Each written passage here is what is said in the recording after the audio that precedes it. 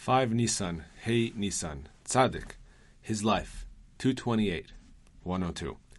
I heard from others that the Rabbi once said, in Jerusalem there is a synagogue to which all the dead people on earth are brought.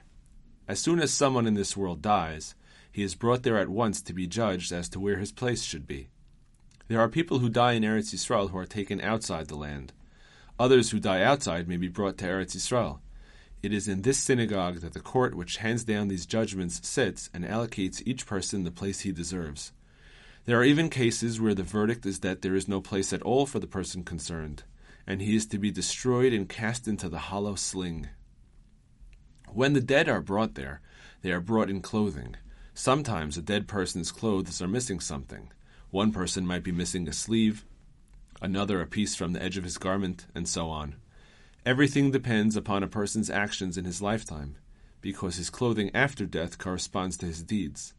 The verdict depends on the clothes he has when he is brought there, and his place is allocated accordingly.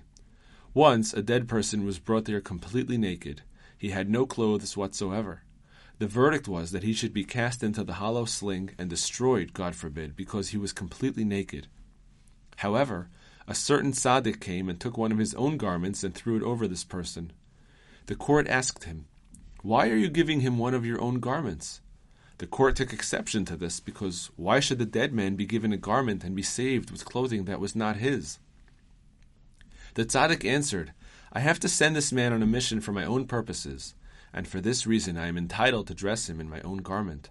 Surely you are aware that on occasion a nobleman may send his servant to another nobleman, and the servant delays carrying out his bidding. His master asks him, 'Why have you not left yet, as I ordered?' The servant replies, 'Because I don't have the right clothes for going to the nobleman in question. He is very great, and it is impossible to go there in clothes that are not respectable.' The master answers, 'Quick, take one of my garments and put it on, and run quickly to the nobleman to do my bidding.' Similarly, I need to send this dead person on a mission of my own. For that reason, I am giving him one of my garments." This is how the Tzaddik saved the dead man from the bitter penalty of the hollow sling.